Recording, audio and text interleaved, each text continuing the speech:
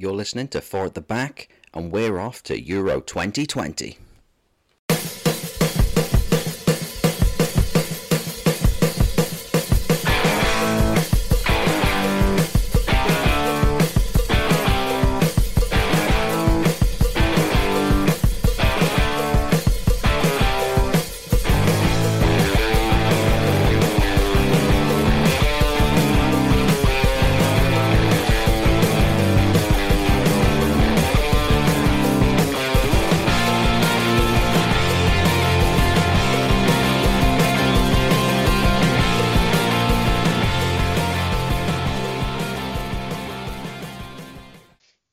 Hello once again to Four at the Back. Welcome back if you're a regular listener. If it's your first time finding us, we welcome you as well.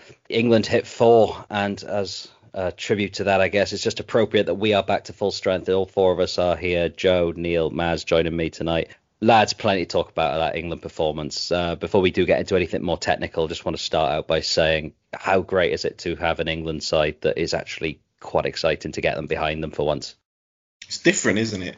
I mean, you always do, don't you? But it normally falls flat pretty early. Whereas, this time, I guess the argument 3 years ago was, well, we didn't play anyone good. But you've still got to win those games. We sit there and for years and years and years we've watched the Premier League and everything like that. And, you've got to win all your games. You can only beat what's in front of you. And it's just great to see us doing that. It was fun in the World Cup, not quite as exciting in the World Cup, and we fell at the semis at that time, but we got the job done, and we're getting the job done here, really really well. It's the first time that England have scored 4 in a knockout game, I believe, of a major tournament since the final of 1966. Joe, Neil, do you guys believe in omens? I don't know about omens, but I thought it was a very mature performance because Ukraine actually played really well in the first half.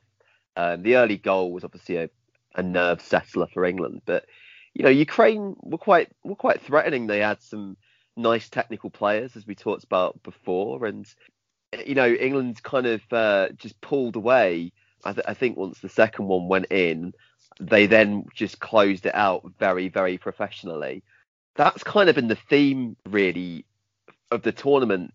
When England go in front, they don't look like they're going to panic, throw things away. The Croatia game in the World Cup, I mean, really, England had the better of that for 65, 70 minutes. And then the old frailty against teams that can play possession and tire them out, like that kind of stuff came back in. You didn't have any of that here. In the Germany game, in the Croatia game, the group stages, it just felt very, very comfortable. And the same, the kind of same people stepping up and playing well. Luke Shaw had a really, really good game. Obviously it's Kane's best game of the tournament. Sterling was very, very good again. I thought Sancho more than justified his selection. So, yeah, lots to be pleased about. He's not afraid to make big calls. You think the most high-profile footballer in England at the moment is Marcus Rashford, and other England managers would have made sure he'd have played every minute regardless of form. Southgate has been more than happy to leave him on the bench. He made the call to select Sterling in the first game. It's paid off. He's rotated the player on the other wing, and it gives him a really, I suppose it's a really good problem to have for the semi-final. Like who do you play? And I suppose from their opponent's point of view, it means there's an air of unpredictability about how England are going to set up just with that one selection. Defensively, we just look solid. I mean, we had a few moments against Ukraine. Pickford had a mad 5 minutes, didn't he? Kyle Walker had one of his sort of weird sort of 45 minutes where he enjoyed giving the ball away or not intercepting when he should have done. And I suppose those things happen. And I suppose we've got a little bit lucky so far, but in a tournament like this, you need a bit of luck. And so far, touch wood, things have gone our way. Yeah, I mean, I think the biggest thing you can say about Southgate in that quarter-final is I didn't hear anyone asking for Jack Grealish. I think that kind of settled it. No Foden, no Grealish. Yet no one was asking for him, and yeah.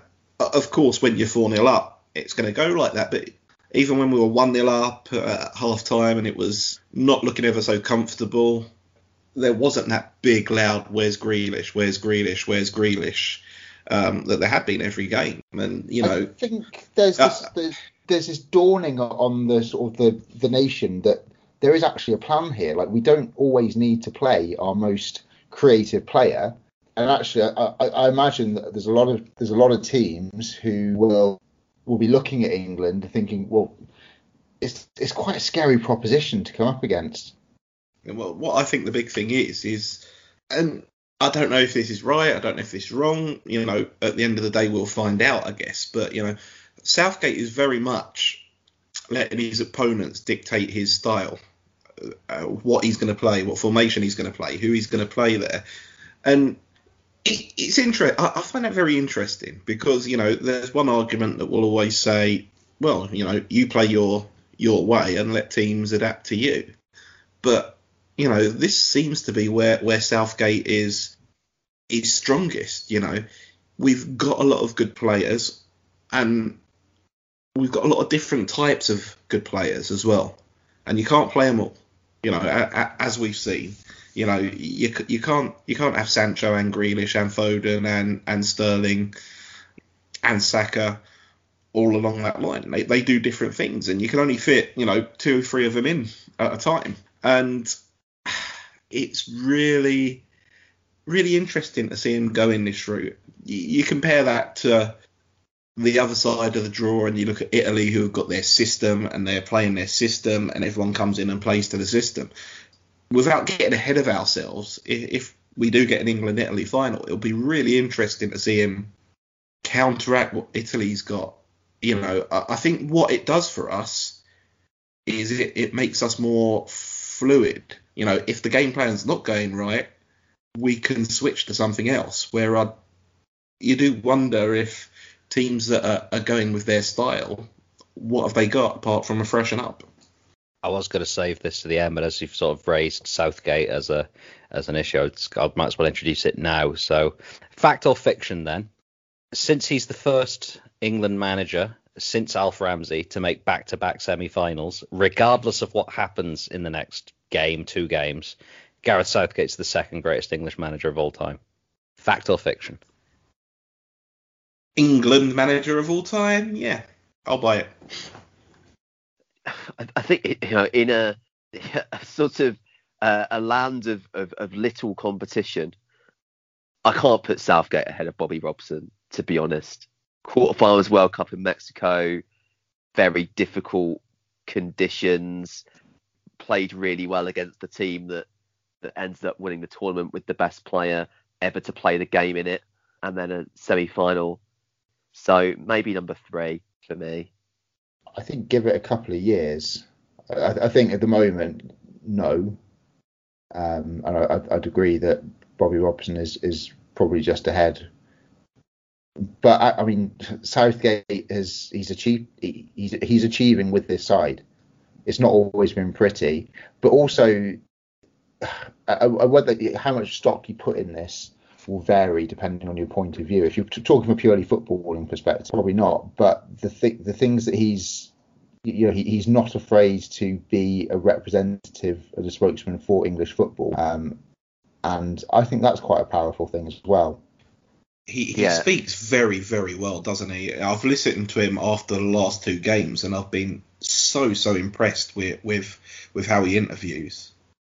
Yeah, as a CEO type, he's peerless, really, isn't he? I guess that in the beginning that counted against him, didn't it? Because he very after Allardyce, when it very much looked like he was the sort of, the FA's boy, the sort of the good schoolboy who'd just kind of not make a fuss and just kind of go along with things, because of course his record at Middlesbrough as a Premier League manager was not fantastic. But actually it's become increasingly important in a very turbulent world with an awful lot of political undercurrents within football at the moment, to have somebody like him who is intelligent enough to read the room and give a thoughtful reflection on how the England football team fits into wider society is really, really important and is really, really valuable. yeah, he's certainly proved himself to be a great man, you know. And if he wins the tournament, I think probably you have to say, fair enough, great manager as well. I think it's fair to say that England have been at least the second best team in this tournament.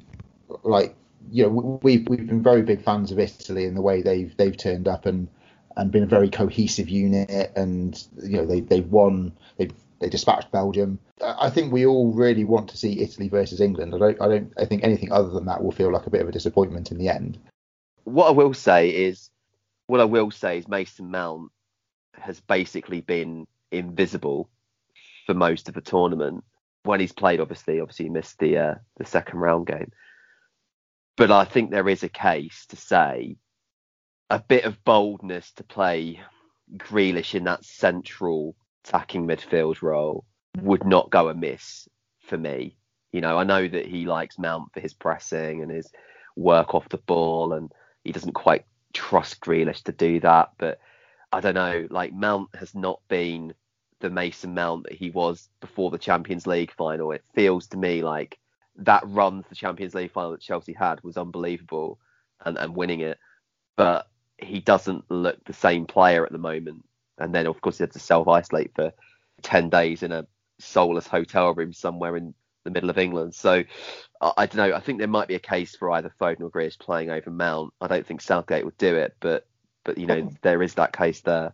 The one thing I'd say about that is I think the regulations about his substitutions means he doesn't feel under pressure to do that. Like I think he, as you say, that Mount has his value, and I think the fact that you can introduce 5 subs and replace half your team during normal time means that, you know, if he does need a bit of extra oomph, he can basically sub off the front 5 and put on a different one if he absolutely needs to. It reminds me of when Eddie Jones first took over as the England Rugby Union coach. And the finishers. Yeah, but there's something in it. Like there's sometimes you want players to come out and close out a game or to change things up. And referring to them as substitutes is perhaps sort of doing them a bit of a disservice when actually Grealish's entry into both the Germany and it was the Croatia game, wasn't it? They were measured. He was there to do a job, and it wasn't a panic thing, I don't think. Yeah, I think I very much agree with Joey there. You know, how I look at it, I mean, think about where we were. You know, 5 games ago, we were sitting here and we were saying we got lots of exciting attacking options, but not sure about the keeper, not sure about the defence. And look where we are now. 5 games, goals conceded 0, and in the semi-finals of this tournament. And, you know, it brings me back as an Arsenal fan. I have a lot to say about this in terms of the fact that I grew up, as I've stated numerous times, not watching Wenger's Arsenal, but watching George Graham's Arsenal, which was organised, disciplined at the back. A very different team from what Wenger's became. And that's what Southgate's doing. You know, it's been said lots and lots of times. I mean, it might be because I grew up listening to Alan Hansen and the likes, but you know, you build a championship winning team from the back, and he's made us really solid. And yeah, it doesn't mean we're going to necessarily make it through the whole tournament without conceding a goal. It doesn't mean it's going to be pretty, but we've become very, very, very hard to break down.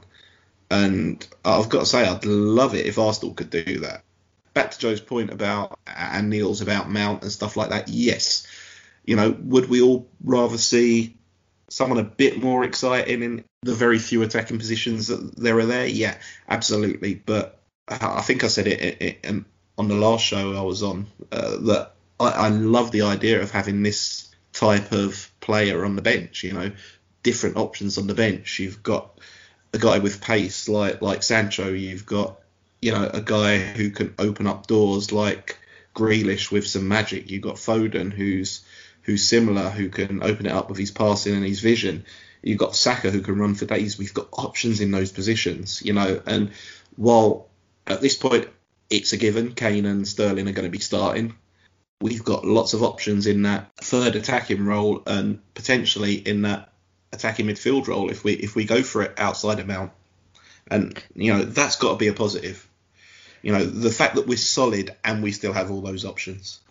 You mentioned Harry Kane there, and this is the last kind of thing I really wanted to bring in before we moved on, which is, he's finally amongst the goals now. And he's gradually looked better at every stage from the nadir of the Scotland game. He looked a little bit better in the Czech Republic game, a little bit better in the Germany game, and had the good fortune to have that one go in. And then he looked a little bit better again in this one, and was obviously quick off the mark to give England the lead. So if there's one real cause for optimism, it's that not only are we not conceding goals, but now we actually do seem to have a little bit of reason for thinking we'll be a bit more potent going forward in these final rounds.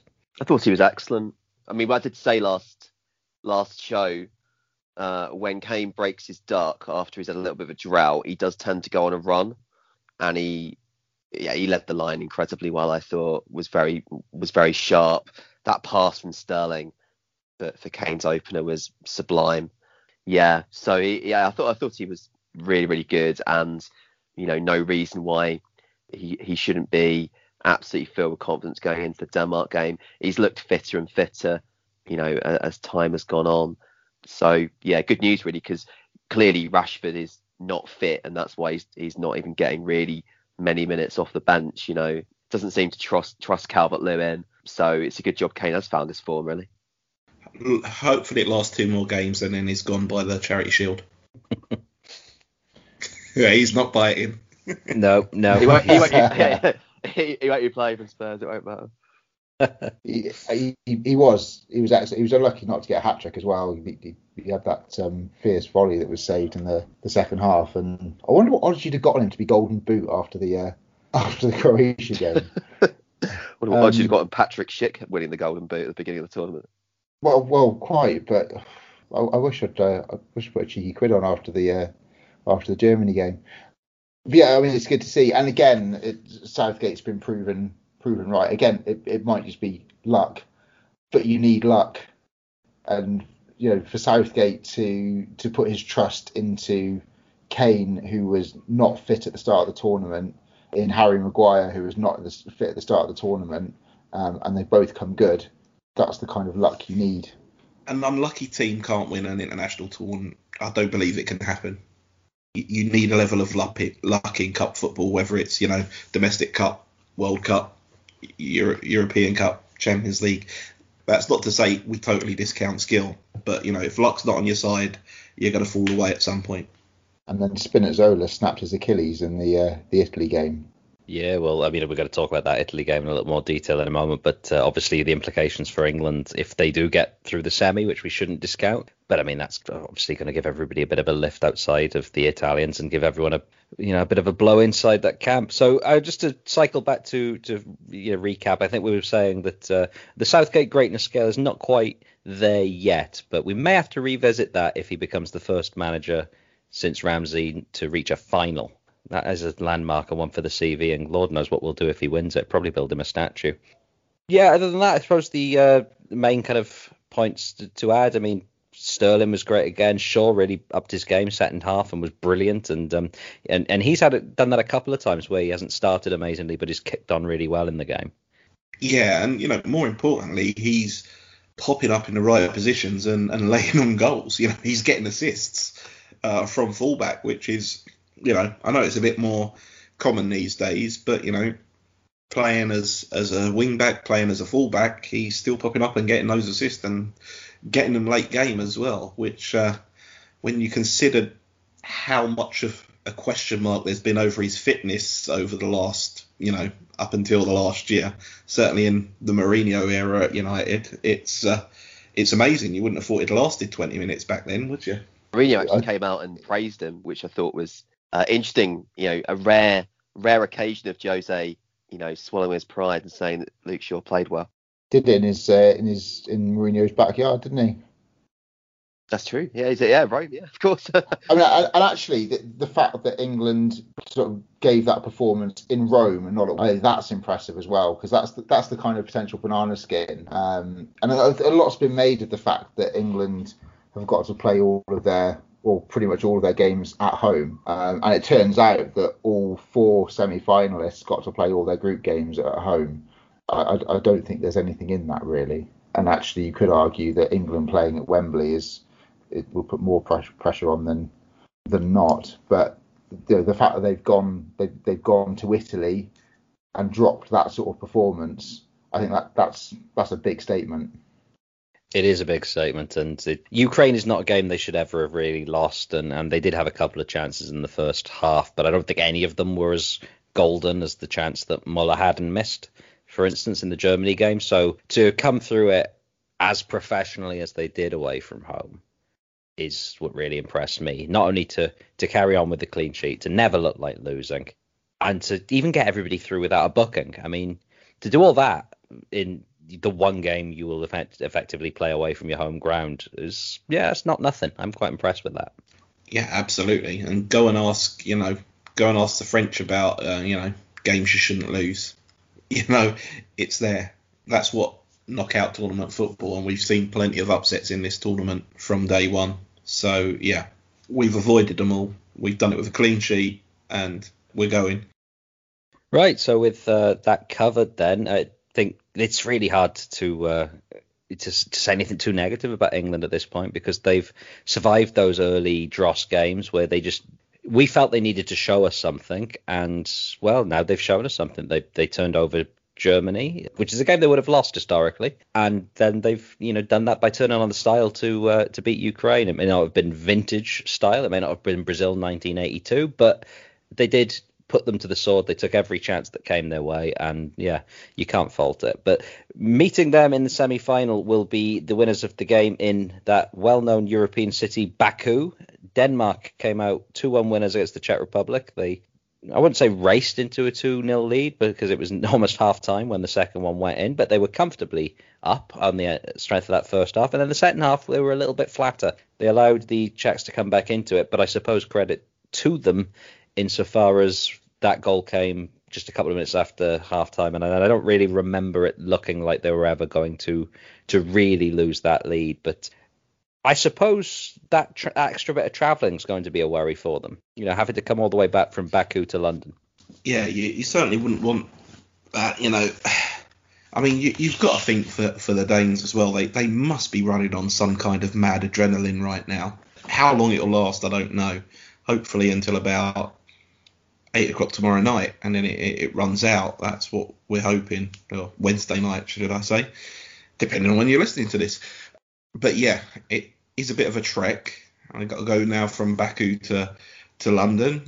Do you really care about that when you're in this kind of zone? Probably not, but I don't think there's any doubt it will take a bit of a toll. You don't want to be travelling that much if you can avoid it. Whereas we've pretty much been at home the whole time and had a little day trip to Rome and back again. That certainly favours us. But Denmark's spirit is something else, and I think that's probably something you could say about all the teams that are left in. The spirit's been very high. We look like a very cohesive group right now. Italy just look otherworldly in terms of their togetherness, which is insane. Spain, not so sure, but Denmark are obviously a squad that are united in the events that happened in that first game, and it spurred them on, and they've got the world behind them. They're everyone's second favourite team at the moment, aren't they? And they've had some monster performances from very, very good players. Again, as we said last time out, they've got very good players in pretty much every position, even if they don't have any superstars on the level of Harry Kane or Raheem Sterling. But they've got a togetherness, they've got strong players across the pitch, and it's not going to be easy for England. Not going to be easy at all. But I do think there's going to come a point where Denmark will probably just start to fade, whether that's in the semi-final, hopefully, or in the final. I think they're going to run out of steam at some point. The one thing I'd say about Denmark is that I don't think they've come up against anybody particularly good. I think out of all of the teams, I think they've had the easiest run to the semi-final, notwithstanding what happened in the first game. I mean, it's to even still be in the tournament at this stage is well, incredible, given what they went through in that first game against Finland. But on paper, they've not come up against anybody where you'd think, well, that was a performance. And I think a lot of the goals that they've scored, and particularly the goals they scored against the Czech Republic, the defending wasn't great. So they've obviously got the ability to score goals. They've got that sort of attacking trio are in obviously good form. Can they break down England's? That's going to be the question. I think most people are going to be asking who's going to be able to break them down, because nobody's managed it yet. I mean, I'm just going to jump in and say if England concede, I think it's much more likely that it'll be something that happens on the break in that game, rather than Denmark being the ones to come out and unpick the lock of the English defence, if that makes sense. I don't see that really being the way the game goes. But are England going to overcommit though? I don't see England overcommitting. England do play a high line, like they played a high line against Germany. That's how Müller got that break. So like it's not as if England. People have been characterising England as defensive or cautious. I mean, that's just because they've been playing a double pivot. But playing a double pivot doesn't mean you're not playing high. And England, with the exception of the Scotland game, where weirdly both teams just didn't really seem to go anywhere with any shape. Other than that, England have played pretty high. So, Denmark are dangerous on the break. I think it's a little bit doing them a disservice to say that they're not going to be a danger going forward. I think they're very much a danger going forward. I think both those goals against the Czech Republic, I thought both those crosses were sublime. In fact, I saw a very, very funny tweet that was like, "Can you shag a cross?" after the second one.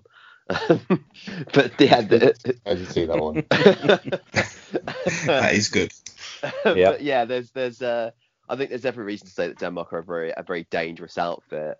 I don't think they're gonna fade either physically or mentally. Are England superior quality wise? Absolutely, but it's kind of like if England are, I won't say Man City because that's a bit ridiculous, but if England are, say, like Liverpool or Chelsea, Denmark are Wolves or another aspiring, sort of upper mid-table side, so the difference isn't that massive. Arsenal. Yeah. Yeah. Good evening. But yeah, there's not like a huge difference. Obviously, Cassius Schmeichel's one of the best goalkeepers in the Premier League. Delaney and Højbjerg's top class engine room. I'd take Højbjerg and Delaney over Rice and Phillips any day of the week, actually, if I was going to pick a composite 11. So yeah, and obviously Dolberg and Poulsen and Braithwaite, there's goals in all of those football players. So yeah, they're not going to be a pushover. Should England win? Yes, but I think it'll be the most difficult game so far. Yeah, on paper, certainly. It'd be the hardest knockout game by some distance, and we know how the groups went. They were all a bit of a damp squib in the end. They did obviously play Belgium in the groups, and for a long time looked the better side, and I would argue that the Czech Republic are a better outfit than Ukraine. So, yeah, have they really... I suppose the difference is that they played Wales, we played Germany, and that's really the only difference you could maybe highlight in terms of the quality of the opposition, and there is less of a gap here between these two teams than there is between the French team and the Swiss team. So if we ever do get a bit complacent, it's always worth remembering that you can lose games that you're not supposed to. And in 92, Denmark beat Holland and then Germany back to back to win the European Championship. So semi-final beat Holland with Marco van Basten in his pomp, and and then they beat Germany with Klinsmann, Voller, and all the rest of them in their pomp. But John Jensen, we're talking a different level of engine room player here. The legend of John Jensen. We played Denmark in Euro 92, as I recall. That was in the group phase, wasn't it? It was, yeah, because we didn't get out of the groups. No, that was Euro 92 didn't happen. It's not Taylor's famous nightmare in that one. But of course, in England's failure in that tournament will always be remembered for the last game, which was against Sweden, where Darlin and Brolin completely tore them to pieces. Yeah, group with Sweden, Denmark, England, and France in it, and Sweden and Denmark come through. The bookies would have had a field day with that one. And that was Cantona's last games in a French shirt, I think. I don't think he ever played for them again. Oh, what a strange time. 92. Weird footballing time, that. But yeah, the fact is, all the superlatives will throw at Denmark and how well they've done and everything like that. If before this tournament started, you would have said, right, England semi-finals against Denmark, you would have been like, yes. And I don't believe for a second, I don't think it's in Southgate's mentality and how he's teaching this team that he's going to overlook anyone in this tournament, and he won't be taking this game lightly for a second.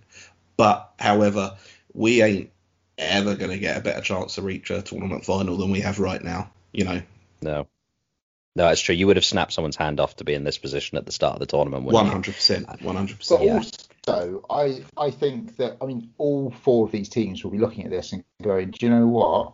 They will never have a better opportunity because the tournament favourites are out. I think all of them will be thinking, we've got a chance here. None of these teams you really fancied them to win it before it. A team is winning this tournament that not many people thought were going to, and that's already a guarantee. But at the same time, what semi-finalist in history is not thinking we can win this? Also, once you reach this stage, that's part of the equation. Sorry, Neil. Sorry, no. Let's also bear in mind, Italy's pedigree in major tournaments is probably only third to Germany and Brazil. You're talking multiple World Cups.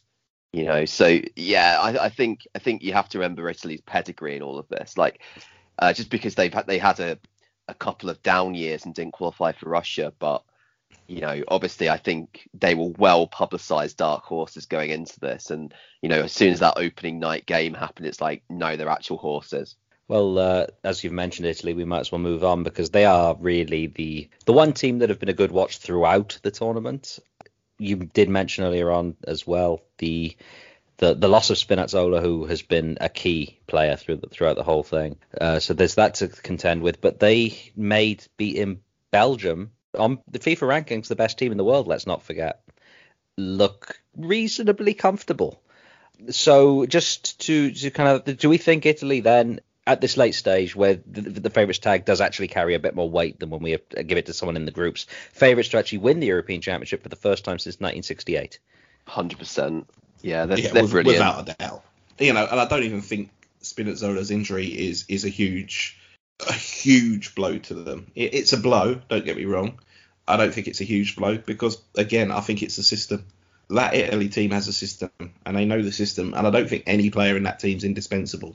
As much as you don't want to have Bonucci or Chiellini or, Spinazzola on his form, but, I think if we've seen one thing is that, Donnarumma aside, I think pretty much every player in that Italy team's had some time out of the team so far, and someone else has come in and done just as good a job. So, yes, you obviously don't want a player who's arguably been player of the tournament, certainly in contention, out with an injury like that at this stage. But, I don't think anyone will be losing any sleep over it in the Italy camp because, they've got a really good system and they all seem to know exactly what they're doing when they come in. They're a great watch. They're such a great watch that they're so bold. They're like, early Guardiola teams, kind of Guardiola, around like 2009 or 2010, real just pressing up so high that, 4-3-3, fullbacks bombing on all the time. Italy are well stocked for attacking fullbacks, by the way. So, Spinazzola being isn't injured isn't as much of a disaster as it might otherwise be. I think Immobile hasn't really looked at it the last couple of games. I'd expect Belotti maybe to start the next game. Chiesa obviously came in for Berardi, after starring in extra time in the second round game against Austria. And I thought, again, Chiesa was probably their best player on the night. And most of all, you get to watch them do the anthem at the beginning. You've got, Bonucci at one end and Chiellini at the other. Watch those two during the national anthem. And, aside from Ivan Zamorano, there's no better national anthem singer anywhere than Leo Bonucci. Yeah. Oh, man, Zamorano was classic. But, yeah, them belting out that anthem is really one of the big pluses of this tournament. And, I think we're doing a pretty good job as compared to we have done in some years. But yeah, we've got nothing on the Italians. We've not Do got you think? as much to work with, have we? We've not really got as much to work with. They should just sack it off and start singing "It's Coming Home" instead, shouldn't we? That would really, just do that for the final, throw everyone off their game. Vindaloo, sung by an opera singer. Speaking of the singing, did you see them all singing Spinazzola's name on the bus or the whatever it was after the game? I mean, talk about team spirit there. That was quite something. Yeah, I mean, their spirit is clearly, unmatched. I think in this tournament, there's so much passion and togetherness, and it's kind of scary to see. It's really fun to see when you're watching them, and then when you suddenly think, if we've got to play these for the tournament in the final, it becomes a bit scary.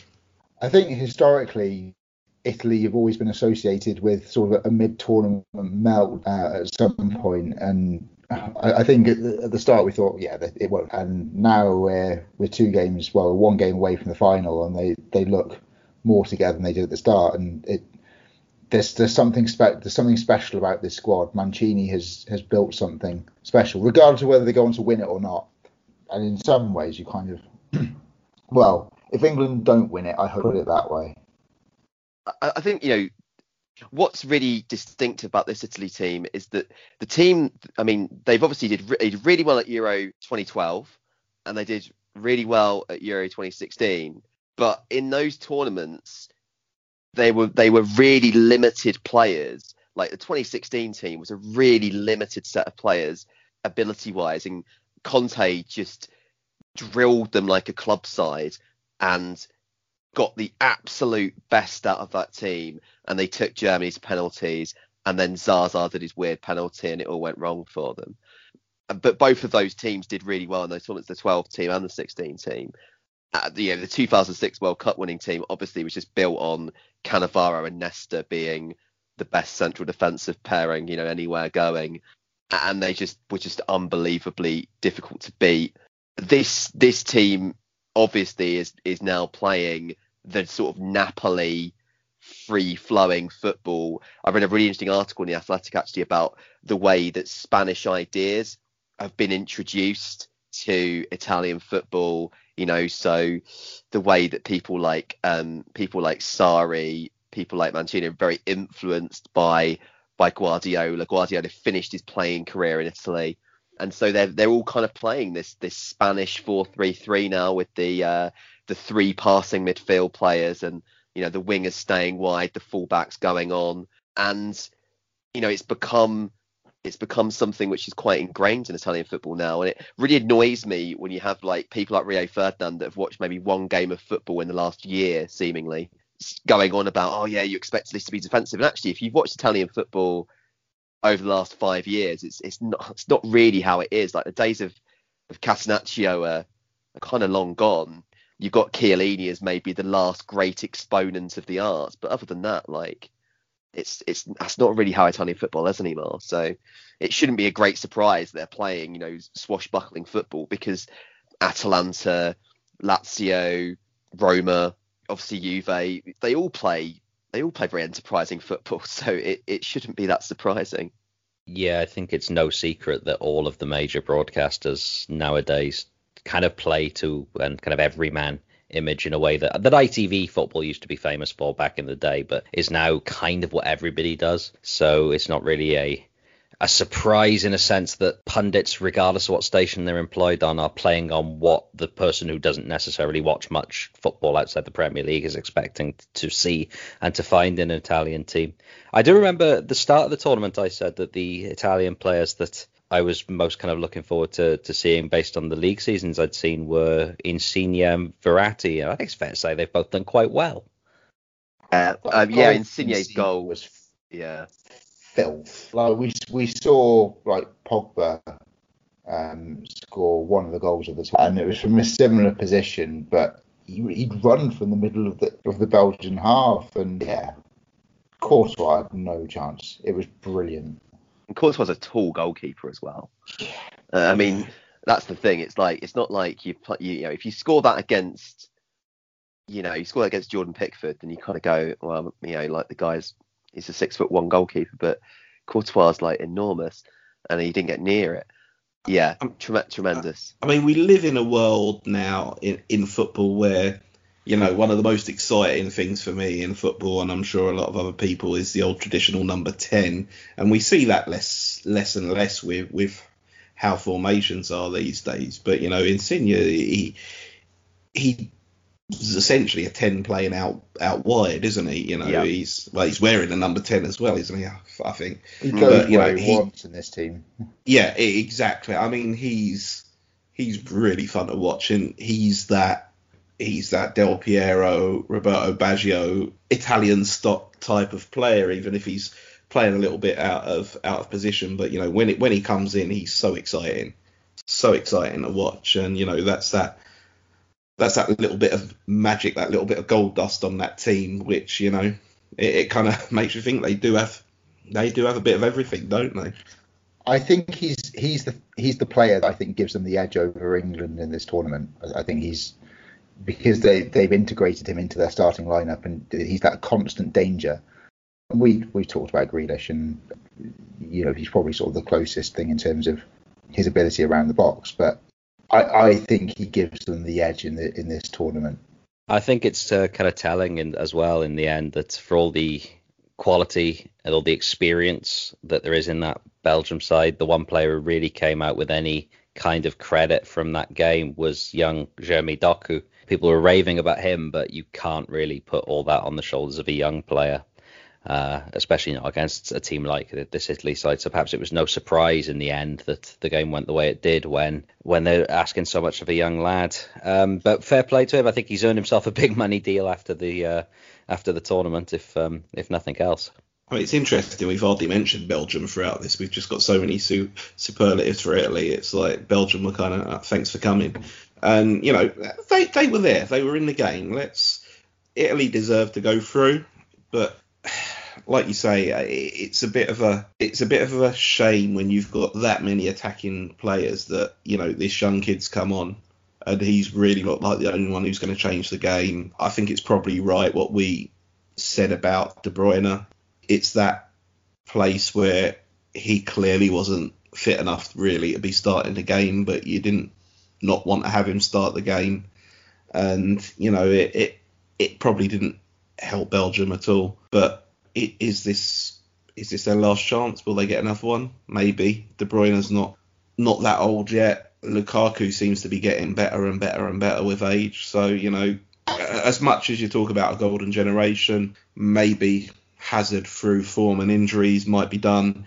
Who knows? Maybe he'll get a transfer somewhere else and recapture some of the magic. But it's not their last chance, is it, Belgium, to have their golden generation do something? But it's another missed opportunity. They've got a lot of players though that are actually not part of the golden generation. They've got a lot of 21, 22-year-old players. Tielemans, for example, is still a very young player. Dennis Pratt also at Leicester. So they've got players in the age group beneath. Obviously Doku, as Pete mentioned. What they need to find though, and this is where they might struggle, is they've got to find 3 or 4 world-class defenders to replace obviously Kompany, who's already retired, Vermaelen, Vertonghen, and Alderweireld, and they've been some of the best defenders in Europe over the last decade, after 4 to 15 years, and you can't just shake a tree and have defenders of that class kind of scatter the ground really. So that's where they're going to struggle. I think in the midfield and attacking positions they're well set for years to come. Defensively though, are you going to be playing Jason Denayer and the lad that used to play for Celtic? Maybe not. I think they may be experiencing the same thing that England experienced, where there's a bit of a belief issue as well. Like, do they actually think they can do it? Like, they've had all these brilliant players, for the last sort of 10, 15 years, and they've not managed to do it. And is there sort of a weight of expectation problem? I don't know. I don't know the answer to that question. I'm just sort of throwing it out there, really. They wouldn't be the first, and neither would we. I mean, there was obviously something that happened with Spain for a long time, and I think what the Spanish thing proves is that these things weigh on teams until they don't, and that's a really unscientific way of putting it, but the only way to put that stuff to bed is to win.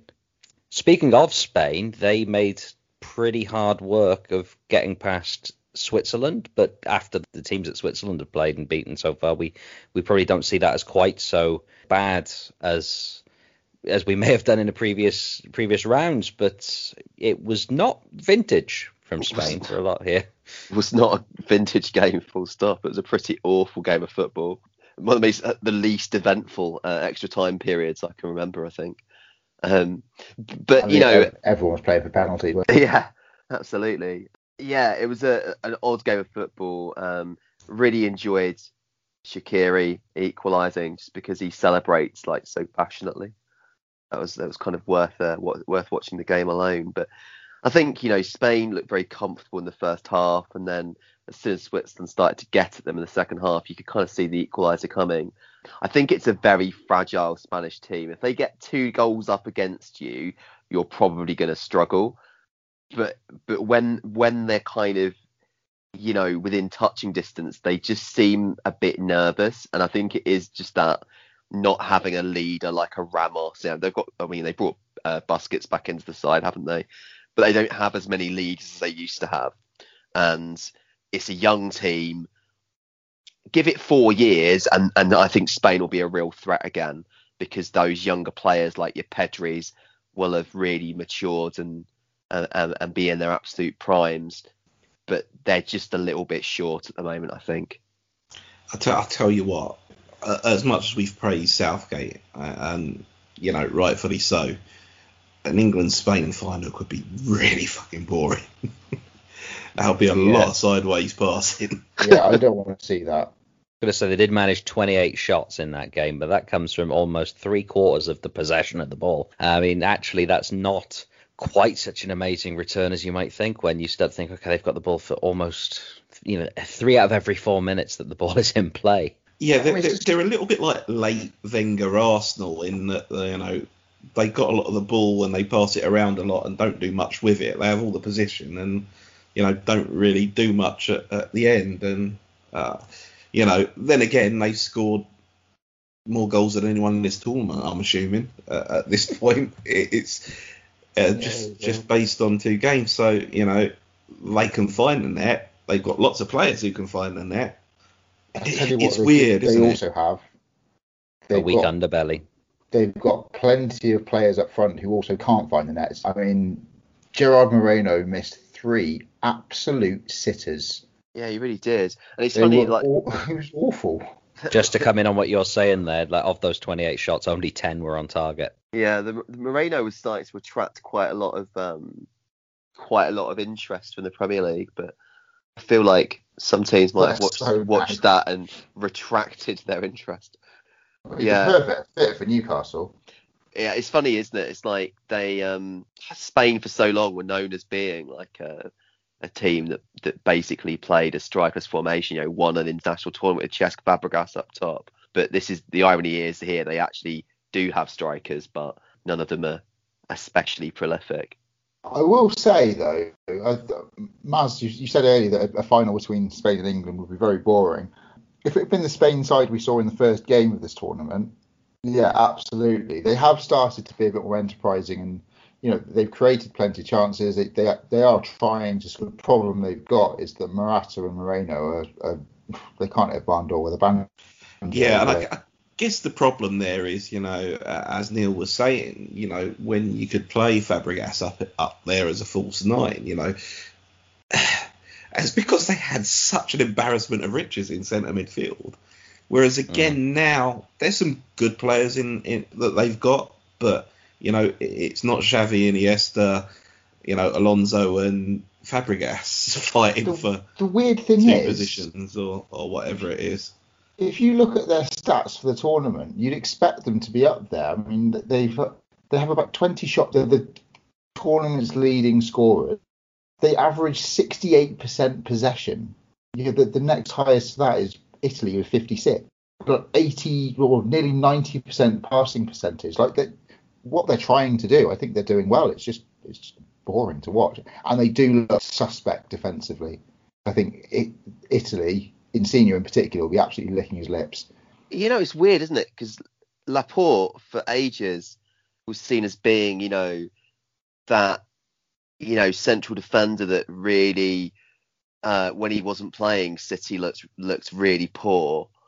And it's funny, like, I feel like Stones and Diaz having such amazing seasons and Laporte largely being on the periphery, feels like he's lost all his confidence, because he looked like a man that never played football before earlier in the tournament. It's strange. They don't seem to be able to decide on their first choice, central defensive partnership at all. So it's a bit of an odd one for Spain now. And I bet, Ramos is. I mean, weirdly enough, I happened across, completely accidentally, Ramos's Instagram the other day, and he seems to be just lifting weights on the beach. But if he is watching the games, then he's probably just having a chuckle to himself at like how crap the defending's been. I'm not sure how one accidentally stumbles upon Sergio Ramos's Instagram, though. Well, unfortunately, I clicked on the Discover icon, and it discovered Sergio Ramos lifting weights without his shirt on the beach for me. There's Lucky you. an algorithm that kind of dictates what you see. So I feel like you've been looking for that in the past. And One thing that did stand out, we've been gifted a lot of great penalty shootouts in the last couple of months or so, but they weren't particularly great. There were a lot of poorer penalties in this a lot of bad pens in that one, wasn't it? When you consider how good their penalties were in the second round. Same penalty takers as well. That's the Yeah. really strange thing about it. Jekyll and Hyde. The centre halves just had a mare, didn't they? But it's just like, stop stuttering, stop doing the bloody Paul Pogba penalty. Enough. I mean, that's a great technique if you can do it, but if you can't, you're just going to throw all your rhythm out. I mean, especially you don't want a centre half trying that, do you? No, you don't. I mean, against France, I mean, it's almost as funny as that time when Ramos missed 2 Panencas. That was like in one game. like, absolute like that wasn't vintage on his shithouser. Instagram. Yeah. No, quite. But he's completely shameless though. He probably thought it was like, okay, it's what maybe the warrior I am today or some nonsense, didn't he? But yeah, they'll never think I'll go for it twice.